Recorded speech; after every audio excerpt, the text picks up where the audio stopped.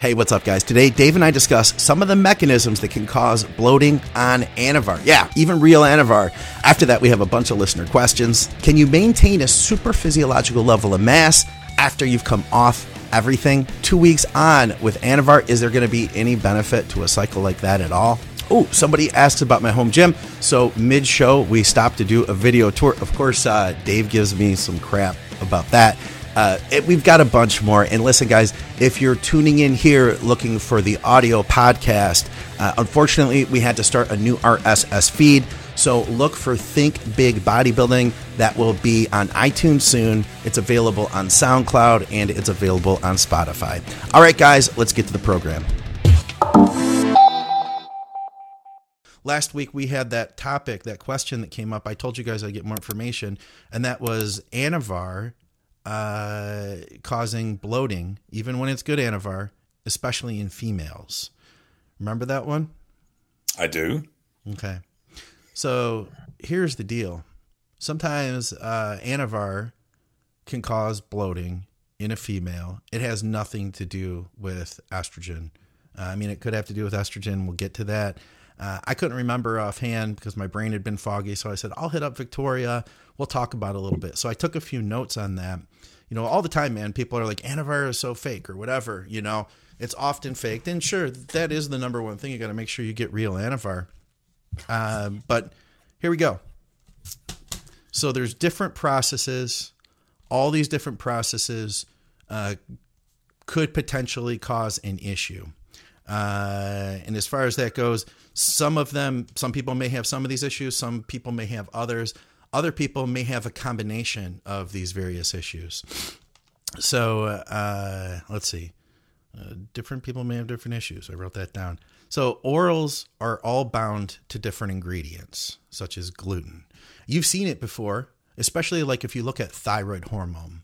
Thyroid hormone, the Armour brand thyroid, may have one effect in a person that needs it. Then they go to the generic and they have a completely different response. Have you ever had that with different generics or different brand medications? Mm-hmm. Mm-hmm. So that's one thing. Well, you see a little bit of a similar instance in human growth hormone with how many chains are in how many aminos are in the chain. Oh, sure. Yeah. And that's, I think, kind of different because the structure of the drug is different, but just how it's bound can even make a difference, you know, like, well, the binding agents, the filling agents all have an impact if you've got some form of intolerance to the type of filler or binder that they've used. So that's one little factor. Another factor that it is potential. Another little factor is that androgens will change your electrolyte balance. So that's going to be true with everyone, men, women alike. From what I've seen, it increases sodium retention. That can make a change, and that in itself could cause fluid. And like I said, the results of your bloating could be one of these factors. It could be a combination of these factors. And I should go further. This isn't just limited to females and Anavar. This is really, anyone, and in some cases on injectables too. Decreased glucose tolerance, insulin resistance. It's another potential factor as to why you could get bloating. But then here was what I thought was one of the bigger one. Gallbladder dysfunction from increased bilirubin. So that is a potential thing that you could get. And this is common to happen with high androgens. The bile breaks down fats, and steroids are also fats. You could possibly change. Issues could happen with your digestion, and issues could happen with the metabolism of fat-based hormones. So I've seen women that have already had issues digesting fats or gallbladder issues, liver issues, and then these things get pushed further. General detoxification dysfunction. I don't have any notes on that one. And then another thing, and this is probably a big factor, is just your hormonal equilibrium. And if you think about it, a woman has their monthly cycle. Victoria would probably argue that I shouldn't say monthly because some of them are 3 weeks, some of them are all over the place. But there is a cycle, and whether you have a period or not, you do have hormonal fluctuation. And as you can see, during different times of that cycle, you're going to have different levels of fluid retention. Add in an anabolic steroid, you're really changing things up. You know what I mean? That's about all I had. I think I had one more on this. Digestion can be slowed, of course, due to a lot of these factors above. That can be a factor for bloating. And then we got to remember, too, that depending on where your hormones are, the uterus can actually change size. There can become more blood flow, and it can actually expand. It can contract.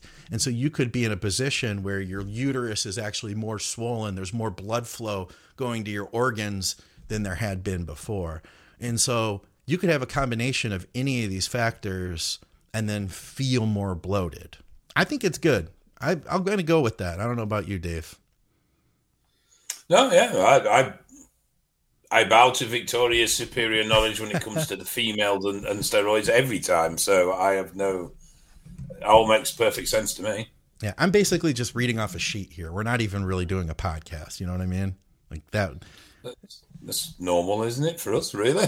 Pretty much. We've been winging and bullshitting this for over a year, and we're still getting away with it. So just shush and carry on. Dude, we're doing this for way longer than a year now. You realize that, right? Oh, fuck. Listen, we've been recording this show for like 2 years. Somehow, It's Just Bodybuilding is only one episode behind us. How is that? They just started a year ago. We've been doing this way longer. David? Well, that's because you keep getting ill and missing podcasts. Oh, yeah. Then you got sick. I forgot about all that. Oh, I was only out for a week. Were you a week? Or 3? No, I don't know how long I was. You were gone for like a month. I think it was about a month. Okay. We have a bunch of listener questions. Oh, please. I'm amazed we've lasted this long, mate. I really am. It's just because we haven't wanted to stop, right? Yeah, I've just people keep seeming to tune in for some strange reason. It actually honestly baffles me. Yeah, no kidding, man.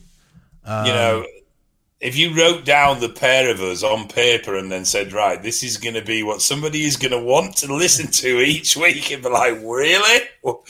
How sad is your life? It looks like we have some questions coming in. Okay. Let's see. We've got questions coming in the live feed. We also had, before the show, we spoke with Richard Foster. I'm hoping he's available next week. He's the owner of Strom Supplements. I want to have him on as my personal guest, Dave. My friend, Richard Foster. Is that okay by you? Listen, I don't care.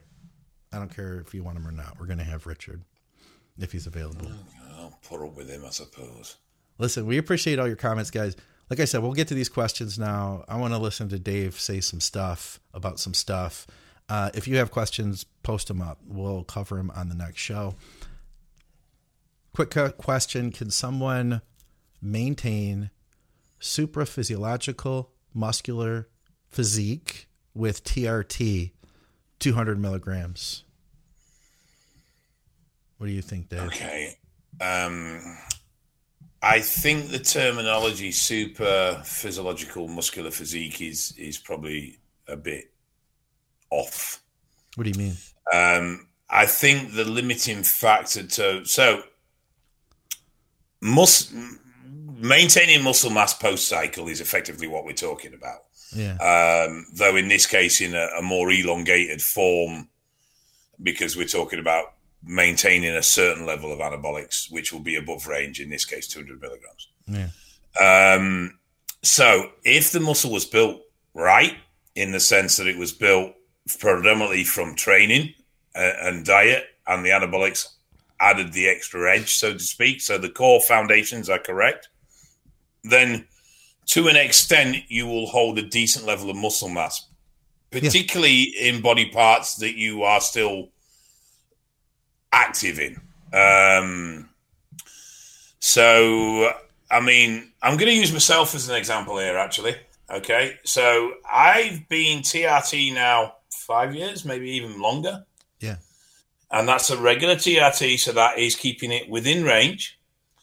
I haven't trained with any real enthusiasm for over 2 years. And even now I'm only pissing about a bit now and again. Well, I heard something pop when you did that, Dave. Did you hear that? That's my elbow. Yeah. I think something just broke on Dave, guys. There's an element of muscle mass retention there. How big is that gun? How big is that python, Dave? I have no idea. I don't measure them. I have no interest. Fair enough. But my point is that if you've not gone massively beyond your genetic potential, yeah, then the maintenance of muscle mass, if you maintain the training, you maintain the calories, you maintain the diet, to some extent, you're going to retain a reasonable amount of muscle mass. Yeah. The longer you go post-usage, the more you're going to start to drop a little bit of tissue. I can see that. But you're not necessarily going to drop loads. And most people, if they've built it on a solid foundation of hard training, will comfortably maintain their mass 3-6 months. When you start going beyond that period of time, you'll probably find certain body parts, particularly those that were problematic to develop in the first place, you will start to see a little bit of loss. But if you maintain hard, effective training with a good quality diet, there's a surprisingly large amount of retention can be achieved. Yeah. If you are a mass monster walking around at, 130, 120 kilos or 280 pounds, then you're probably going to drop some size. So it all depends on how far you are forward at the start point as to how much potential mass you can lose. Yeah. If you want a real world example, watch Jordan Peters, because Jordan's just announced that he's not going to go above 250 milligrams or 500 milligrams a week. I'm not quite sure which one it was. That's right. So now Jordan's got a real solid pedigree when it comes to his training. Yeah. Oh, yeah. Take Jordan's drug use out of the window completely. Don't just ignore that for now. Jordan's training is intense. It's correct. It's technical. You can't criticize his dedication to his training. You can't criticize his dedication to his diet. Yeah. So he would be the ultimate example of how well you can retain mass, because as long as his head doesn't fall apart, which is a strong possibility it could do, he should, in theory, he's not going to retain the level of mass he currently has, but I don't think he particularly wants to. I think he wants to downsize to some degree anyway, which is part of what he's doing, because it's not only his drug use that's impacting his health, it's his size that's impacting his health as well. Sure. But I think you can maintain quite reasonable levels as long as you keep those factors in control, and those factors were primary in your development. Yeah. I guess, I think, it comes down to, like you said, it comes down to a lot of genetic stuff, and it comes down to, like, how big were you when you started? How much above your genetic potential are you? I don't think you're going to ever be able to just maintain it. I agree with you that if you got above your genetic potential, which, listen, at the end of the day, though, you're going to have to work for a really long time to get there. And for a lot of us, it's going to take pushing really hard. Are you going to be able to recover your natural testosterone levels after you pushed as hard as it took to get there? What were your natural testosterone levels? But I guess that affects what your potential was too. Is Mrs. Crossland over there kicking stuff around? She is. She's looking at me very angrily. Why is she mad at you? I don't know. She's always mad at me. I've always done something wrong. I usually have done something wrong as well. That's why she's mad. When you finish, can you just show him the big mower? Yeah. What do you got? Right, nephew's here to cutting the lawns, and I need to show him some stuff. Oh, I thought you were going to show me the big mower. No, I'm not showing you the big mower. I want to see, guys. Who wants to see the big mower? Comment below. All right. That sounds like a euphemism. I want to see your big mower. Sure. Scott, off the air. But I don't have a big mower. I only have a piddly little mower. All right. What do we got here? If somebody wanted to be on gear, if somebody didn't want to be on gear for the rest of their lives, this almost seems like related. Is this the same guy? It's not. If somebody didn't want to be on gear for the rest of their lives, diet and training is dialed in, would a 2-week Anavar only cycle give permanent gains? I know it's never recommended to do a cycle without test, but I'm assuming that's for long cycles. Huh. There is nothing wrong with Anavar only cycles. For fuck's sake, will people stop saying you need to run tests with Anavar? Okay. Yes, at an elongated period, you will end up with low estrogen, but for an 8-week cycle, there'll be no problem whatsoever. Right, anyway, back to the question. There's going to be very little gain out of a 2-week cycle. And any gain from that cycle, I would suspect, would not be particularly well established. It takes time for your body to accept new tissue as being standard. People have used terms like set point and resetting your set point over the years, and it's really a load of bollocks. But basically what they're saying is that when you change your physique, either leaner, bigger, whatever it may be, it takes a period of time maintaining that level for the body to now start to accept that as your baseline. Yeah. So the longer you maintain a level of muscle mass, or the longer you maintain a set condition, the more inclined your body is going to be to want to stay there. So if you diet down, you get lean, and you maintain that condition for an extended period of time, your body is then going to be more reluctant to gain fat back on again. In the same way, if you gain a certain level of muscle mass and maintain it for a period of time, your body is going to be less likely to sacrifice that muscle mass more readily. 2 weeks is not long enough for that process to occur. So if you were going to go natural, then just stay natural. I don't see any point in running a 2-week Anavar cycle. I don't see any benefit from it. I don't see any real reason for it. It just seems pointless. Yeah. I mean, I feel like Anavar would take 2 weeks to actually start getting a solid effect, start getting into a groove with it. And at that point you stop.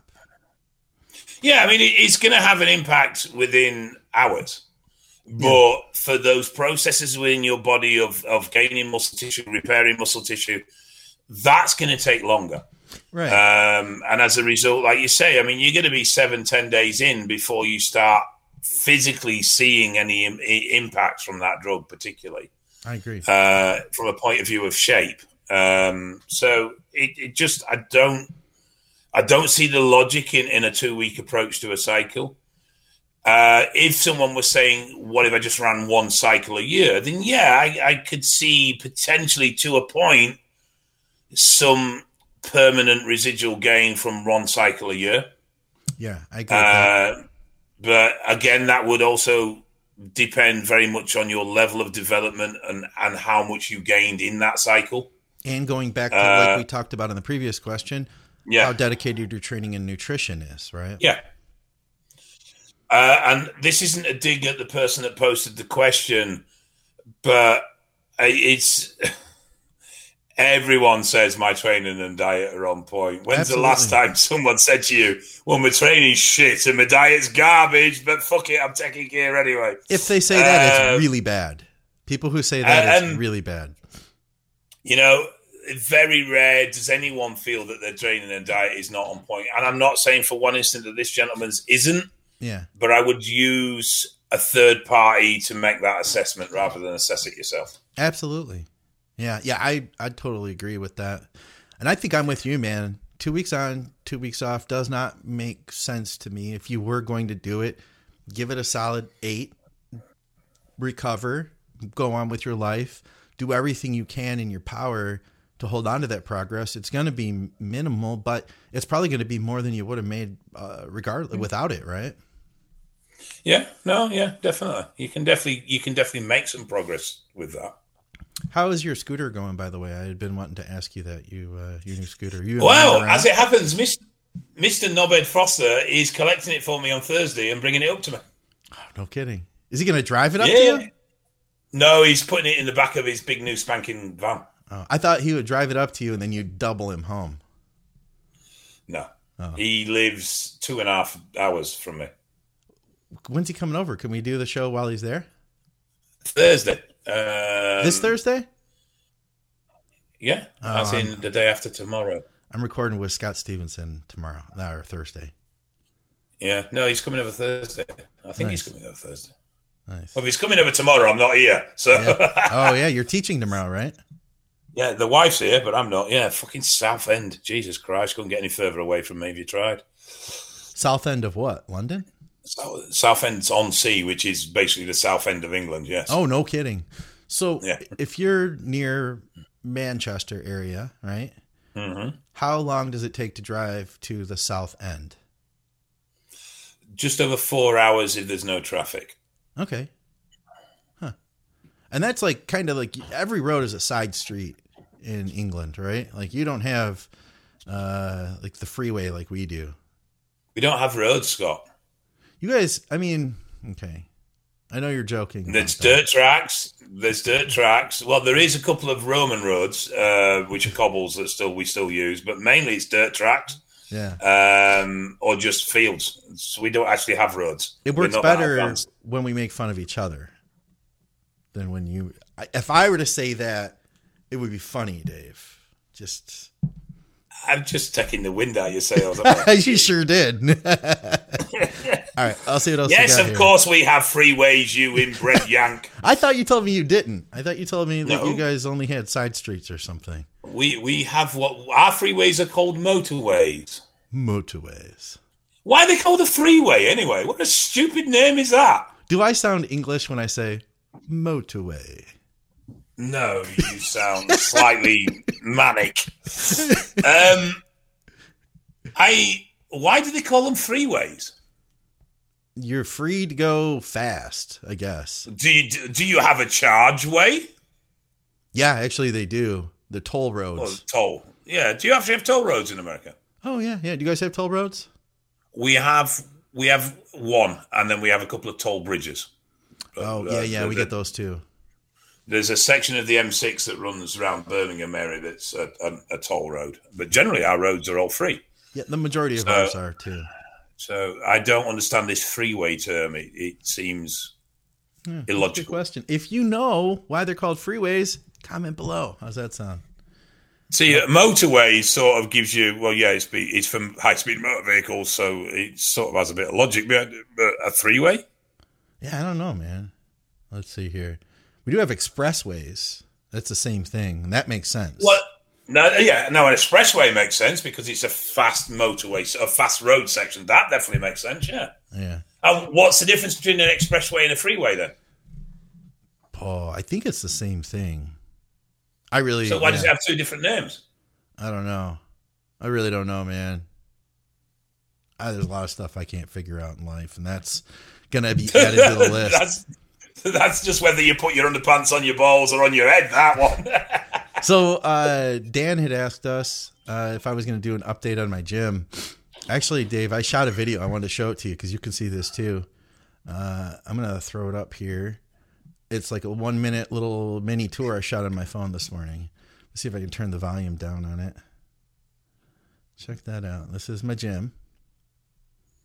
And there's my dumbbells. That's the heavy dumbbells. Those are 150s, 125s, and then 115s, and then down. So do you And use there's my them other to prop dumbbells.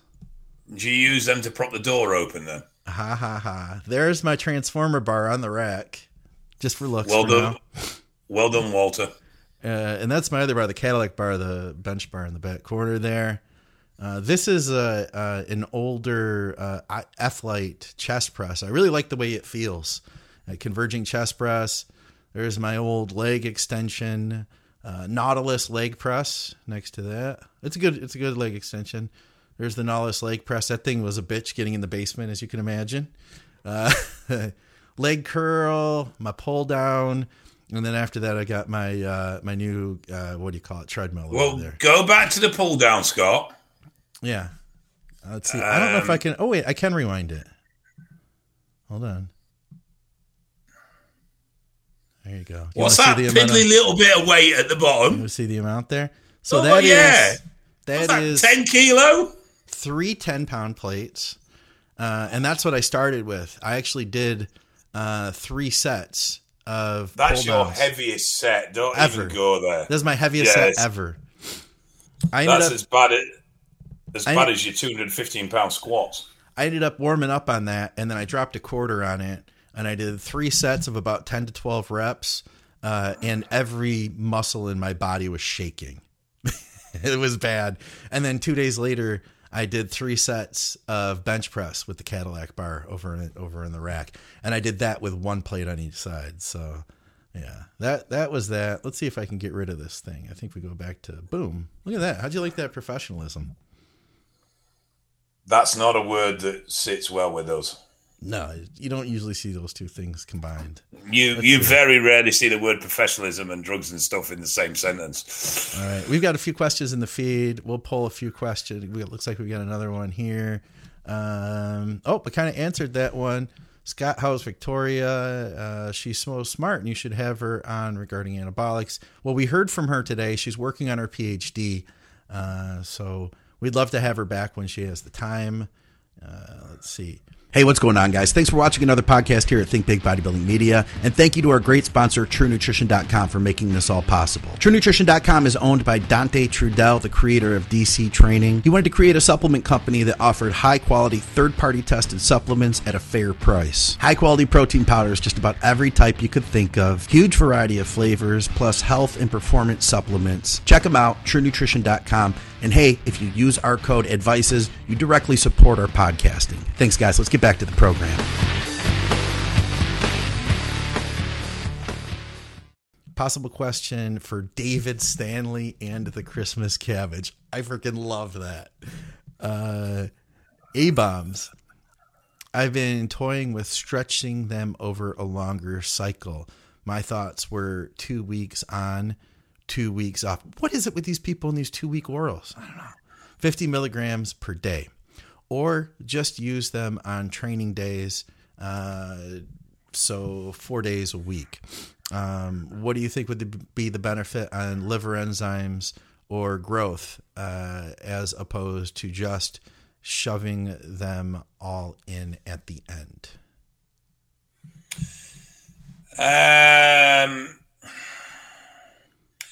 You reduce the amount of any drug you take, you're going to reduce its impact or its negative impacts, obviously. So by doing it at a shorter period of time or at a lower dose or intermittently, yes, you are going to reduce the toxicity and stress on the liver. Yeah. I don't think personally that for the normal, healthy livered individual, the stress from A-bombs, oxys, NAT50s, Napoleons, whatever you want to call them. Don't roll your eyes at us. Are over-exaggerated for most people. I'm not for 1 second saying that they don't stress the liver, because they do. All oral steroids do. But I do think that that's been a little bit folklored over time. I like them at the end because then you have a period of nothing afterwards. I also like them at the end because they're then topping up your peak levels of hormones, where if you have them in at the beginning, your level of hormones haven't peaked and they're not particularly adding to that overall compound dosing. But I have, and yes, they're more than viable to just use on training days. I would be more probably inclined to do that approach than I would to do the 2-week, 2-on-off approach. Okay. Yeah, I would too. What do you think, though, theoretically, of 2 weeks of Anadrol? Just out of curiosity. It's not what I would lean to either. It's not what I would lean to. I think you will get a response from that. I think you would probably see some improvement, and you would see particularly performance-based improvement rather than potentially size. Yeah. But the danger is, having never done it and having never known anyone that's actually done it, I don't know if you'd get too much of a drop off of performance post 2 weeks to make any accumulative effect of what you would find from the 2 weeks you were on.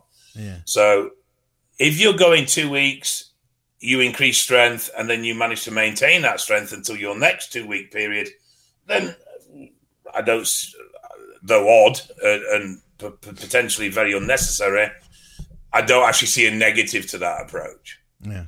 But if you're doing 2 weeks, gaining some strength, and then that strength is dissipating over the following 2 weeks, then all you're going to do is keep putting yourself back where you were. Yeah. I mean, obviously, in this scenario, we have a baseline of anabolics underneath the oxy, which will be maintaining progress to some extent.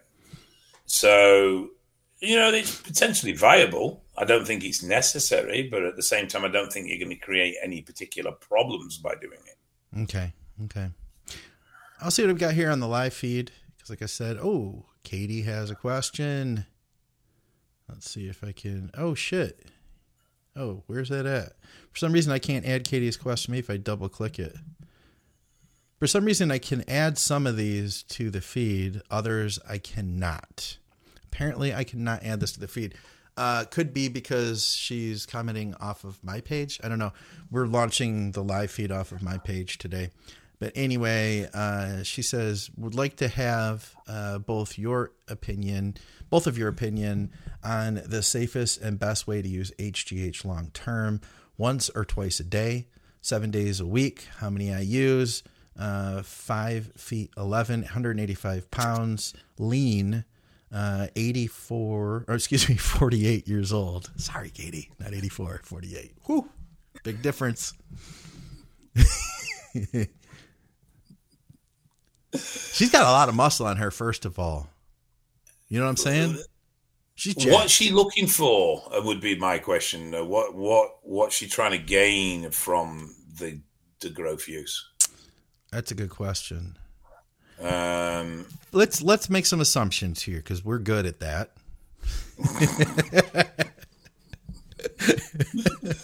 Let's say she's looking to rejuvenation purposes, general health.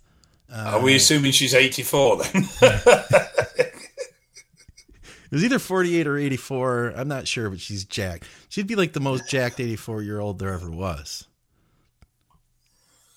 Oh, why not if you can? Go on, you go first then. I would say, replacement dose. I can tell you that a lot of the rejuvenation people that I've talked to, they're doing a couple units a day, first thing in the morning. I know that some have done it at nighttime.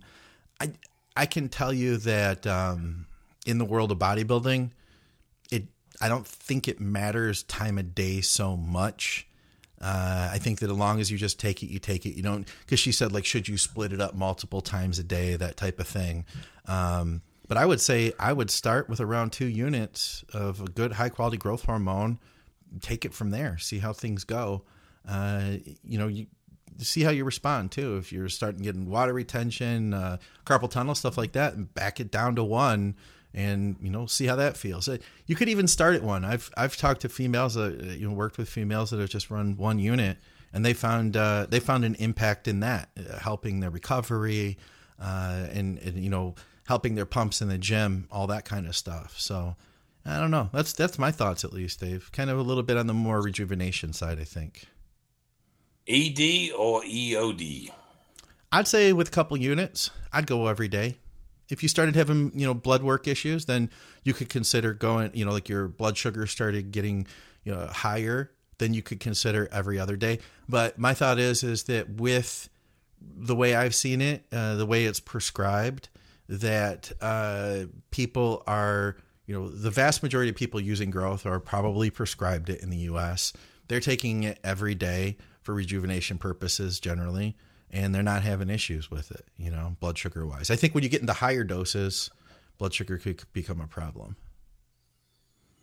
Yeah, if it's low dose, I don't see an issue against ED. If it's higher dose, EOD. But that would a lot depend on what she's trying to get out of it. Yeah. So if she's wanting for want of a better term, a slow burn when it came to rejuvenation, then I would be sitting with you at sort of 2 IU. If she's looking for more of an immediate, stronger fat burning effect, I'd probably look at a slightly higher dose, but EOD. Okay. Yeah. I'll go with that. But that would be where I would sit with it. So, yeah, pretty much the same. Shannon asks us, and I can add this because I think this one's from the group. This is a male, too. So he's asking maybe for females or just wants to know. Females using SEOs for glute development. Dude, I've seen people from foreign countries like Mexico, possibly even in the US, people getting like really nasty injections of like literal silicone and getting terrible infections. I've seen it from a point of view of oil to increase butt size, as in just an overall mass thing. Yeah. I've not seen SEOs used in the glute for a competitive mass gain element. Okay. So I've only seen oils used from the big booty brigade, so to speak, because I just want to have a big luscious boot. Yeah. Like mine. But I've not seen it used competitively for glute enhancement from a competition point of view. But that's not to say it doesn't happen. I'm not aware of it.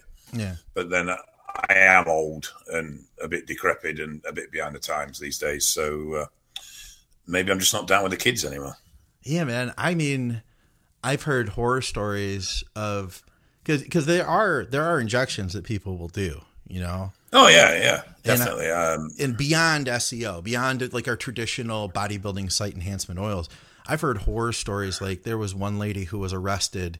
This woman's butt basically fell off, and the woman that she got it from had like literally the industrial gallons of silicone at her house. She was injecting literal like industrial silicone into this woman's butt. I've heard of stuff like crude oil type junk and like really nasty stuff, motor oil. I mean, stuff like that. MCT oil. Yeah. Yeah. MCT oil is a common one, but I mean, silicone is poisonous. No kidding, man.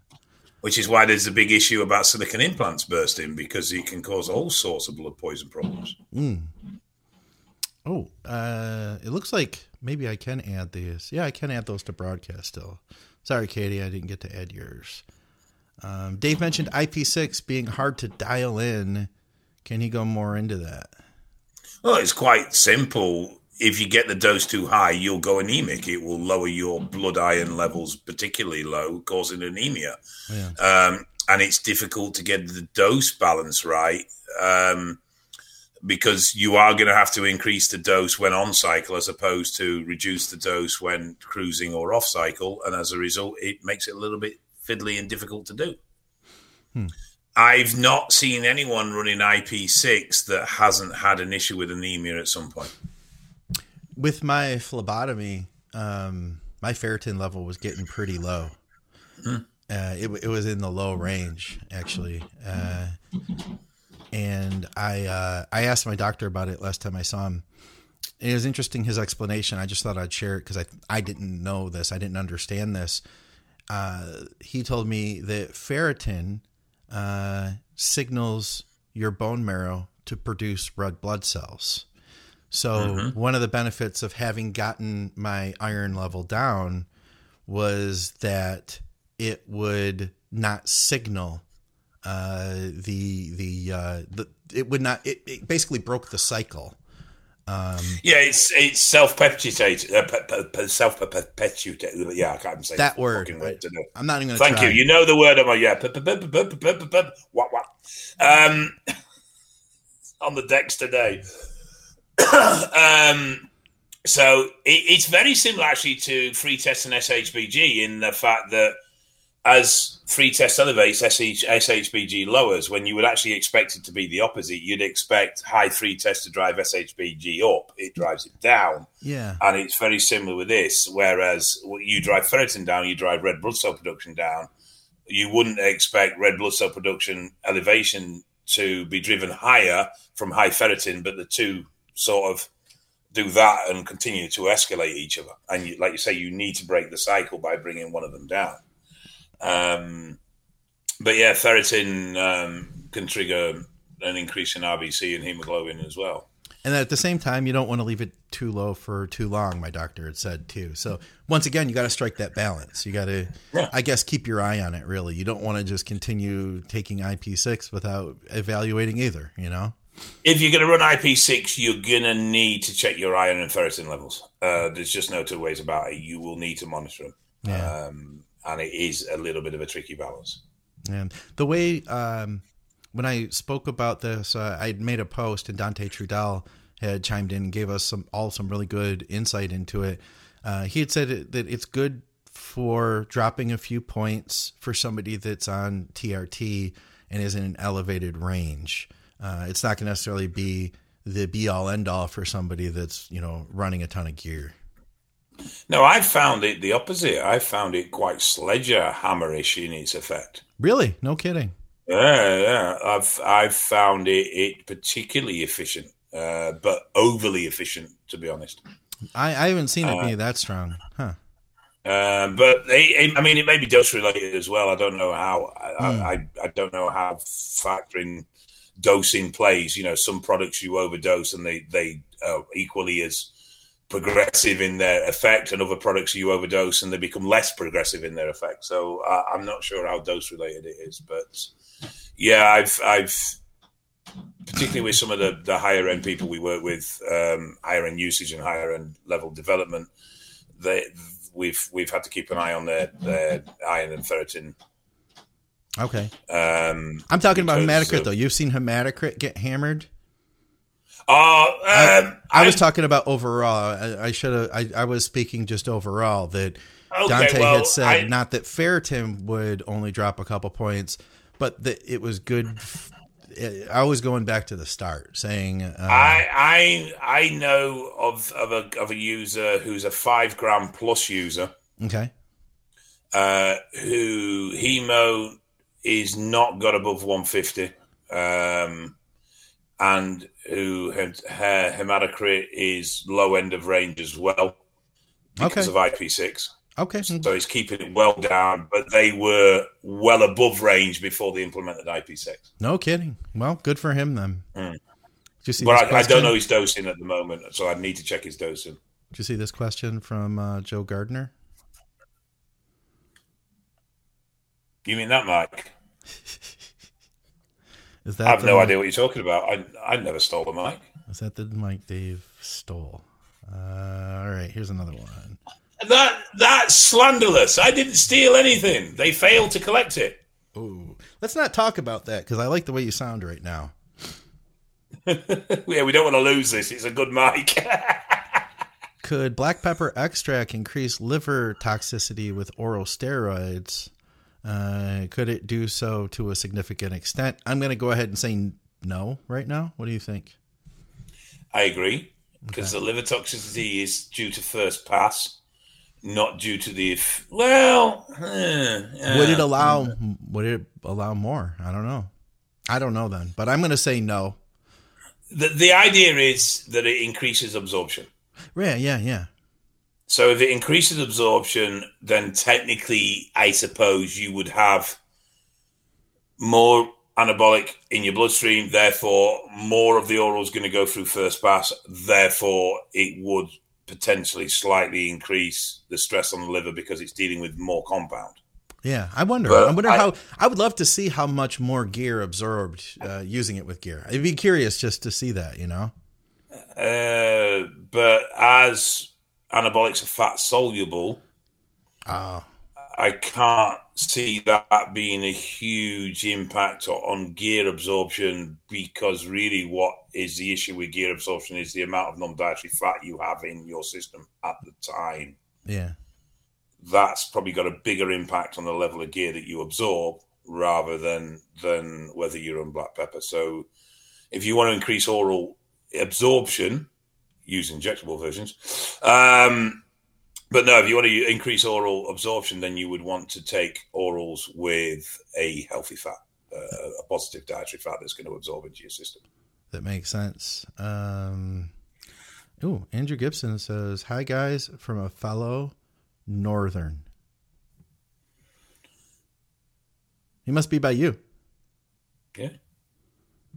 We should have a meetup at Dave's house soon. All of us. What do you think? Well, you keep threatening to come over and you never turn up. I don't think I'm allowed in your country right now. I don't think you're allowed. Nobody's allowed out either, are you? Well, that's to do with the court order. That's got nothing to do with travel. So let's not start going there. Oh, that's right. So that's all. The judge ruled you weren't allowed out of the country. That's all we got, guys. Now Dave and I are going to hang out and shoot the shit for the next 2 hours. Sound good? Oh, wait. I'm desperate for a piss. All right. Well, then I guess we got to go. I hope you guys enjoyed the new RSS feed. If you're watching us, or if, excuse me, you're listening to us. If you're hearing us on audio podcast, that means you found us, right? Yes. All right. We'll I think I'm going to start an IG account for Christmas Cabbage. Yeah? Thinking about it. You're not going to keep up with it if you do that. You realize that, right? I know. That's what keeps stopping me from doing it, is I last about 2 weeks and then it'll be done. You're going to go in hard. You're going to get like 150 of your friends to follow it. You're going to post for like 3 days. Then you're going to forget. Then you're going to feel bad and you're going to do another post and be like, I'm going to get back on it. And that's going to be your fourth and final post. 4 pictures on the Christmas Cabbage page. Do you really want that to happen, Dave? Come on.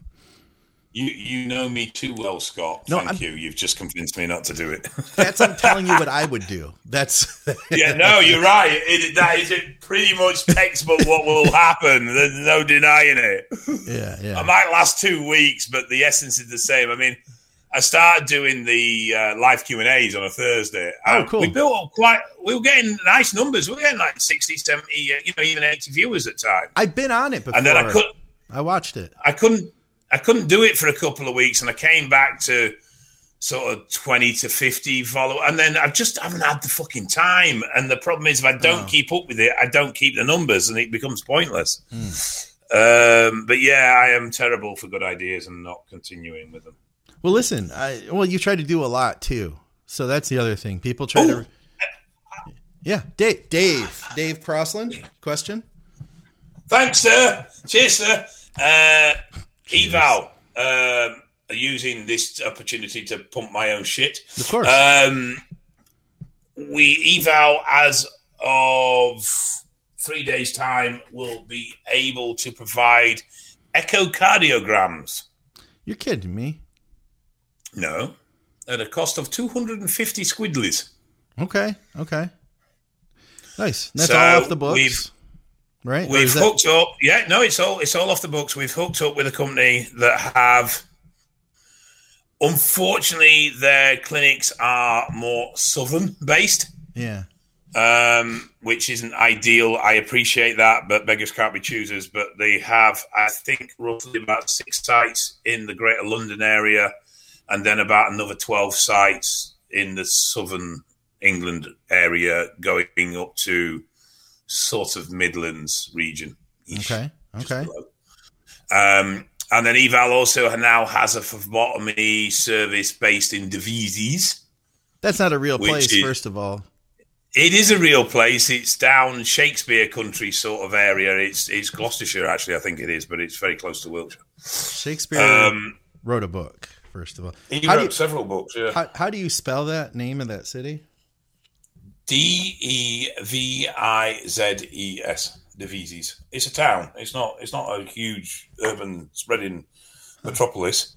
But yes, we have a paramedic who is setting up a it's not really a clinic or a treatment room, but basically she has an area that she's willing or that she's able to provide our services from. That's cool, man. So it means that people can still get the bloods tested if they're more southern than having to travel all the way up north to do it with us, which obviously people don't do because it's too fucking far. Are northern people in England better than southern people in England? Oh, without doubt, mate. Honestly, yeah. It's the same way as English people are better than Americans. It's just... Whoa, now. You just offended 45% of our YouTube following. You have northerners in England, which are much better than southerners. Yes. And then you have Scottish people, which are better than southerners, but not as good as northerners. And then obviously you have English people that are better than American. Where's the Irish? I'm not sure. I don't mind Irish, actually, but I don't know where I'd fit them in. Probably I'd fit them with the Scots, because that's basically what they are. The Scottish are Irish that sailed across the sea and settled. And then, obviously, we're all better than... England as a whole is better than Americans, and then Americans are better than the French. Ooh. Where does Canada fit? And that's how it goes. Well, they're just ice cube farmers. I feel like you guys would put Canada above the U.S. Definitely. Just, Definitely. All right, we'll get out of here. And listen, if you get back to your Q&A, if you want to recommit to that, we should tell our listeners here so that they can go to your Instagram and that they can follow along over there. If you want to get more Dave Crossland Q&A, you can do it there. I might funny because or is good without me, but I don't feel left out. Do maybe once. Well, join me then. I don't feel. Anyway, you do a Q&A without me, so sod off. It's different. It's different. Oh yeah, it's different because it's you. Yeah, exactly. That was a good answer. It's like having a conversation with a wife. I'm glad to catch up with you, man. Now that I'm feeling better, I'm glad to be back. Still not training, like I said, but I'm glad to be back, man. And I have fun with this. So I'm glad we can connect all the way around the globe where it's 5 hours difference. It's quite mad, isn't it, when you think about it, that you're sat over there in America and I'm over here in the land that God created, and we're connected by some weird wizardry shit flying through the air. I know, right? That's about it. That was also a very good technical explanation of what we're doing here. I am excellent at technical know-how. All right, we'll wrap it up now that your picture's gotten super clean. Now that it's perfect. It always happens at the end of the show, doesn't it? Yeah. For another episode with Drugs and Stuff and Dave Crossland, I'm Scott McNally. Check out Eval if you are in God's country. Of course, go to crosslands.org.uk. Check out our awesome sponsor, TrueNutrition.com. Use our code ADVICES to get some savings on the products. Plus, it'll support the programming, Patreon, subscribe, like, comment. I just told people to do like a dozen things. If you guys pick one of those things and do them, we thank you for it. Or if you don't, we still appreciate having you here. We still love you. And thanks for checking out the new RSS feed for Think Big Bodybuilding Media. Dave, as always, it has been a pleasure, my friend. As always, take care. Cheerio.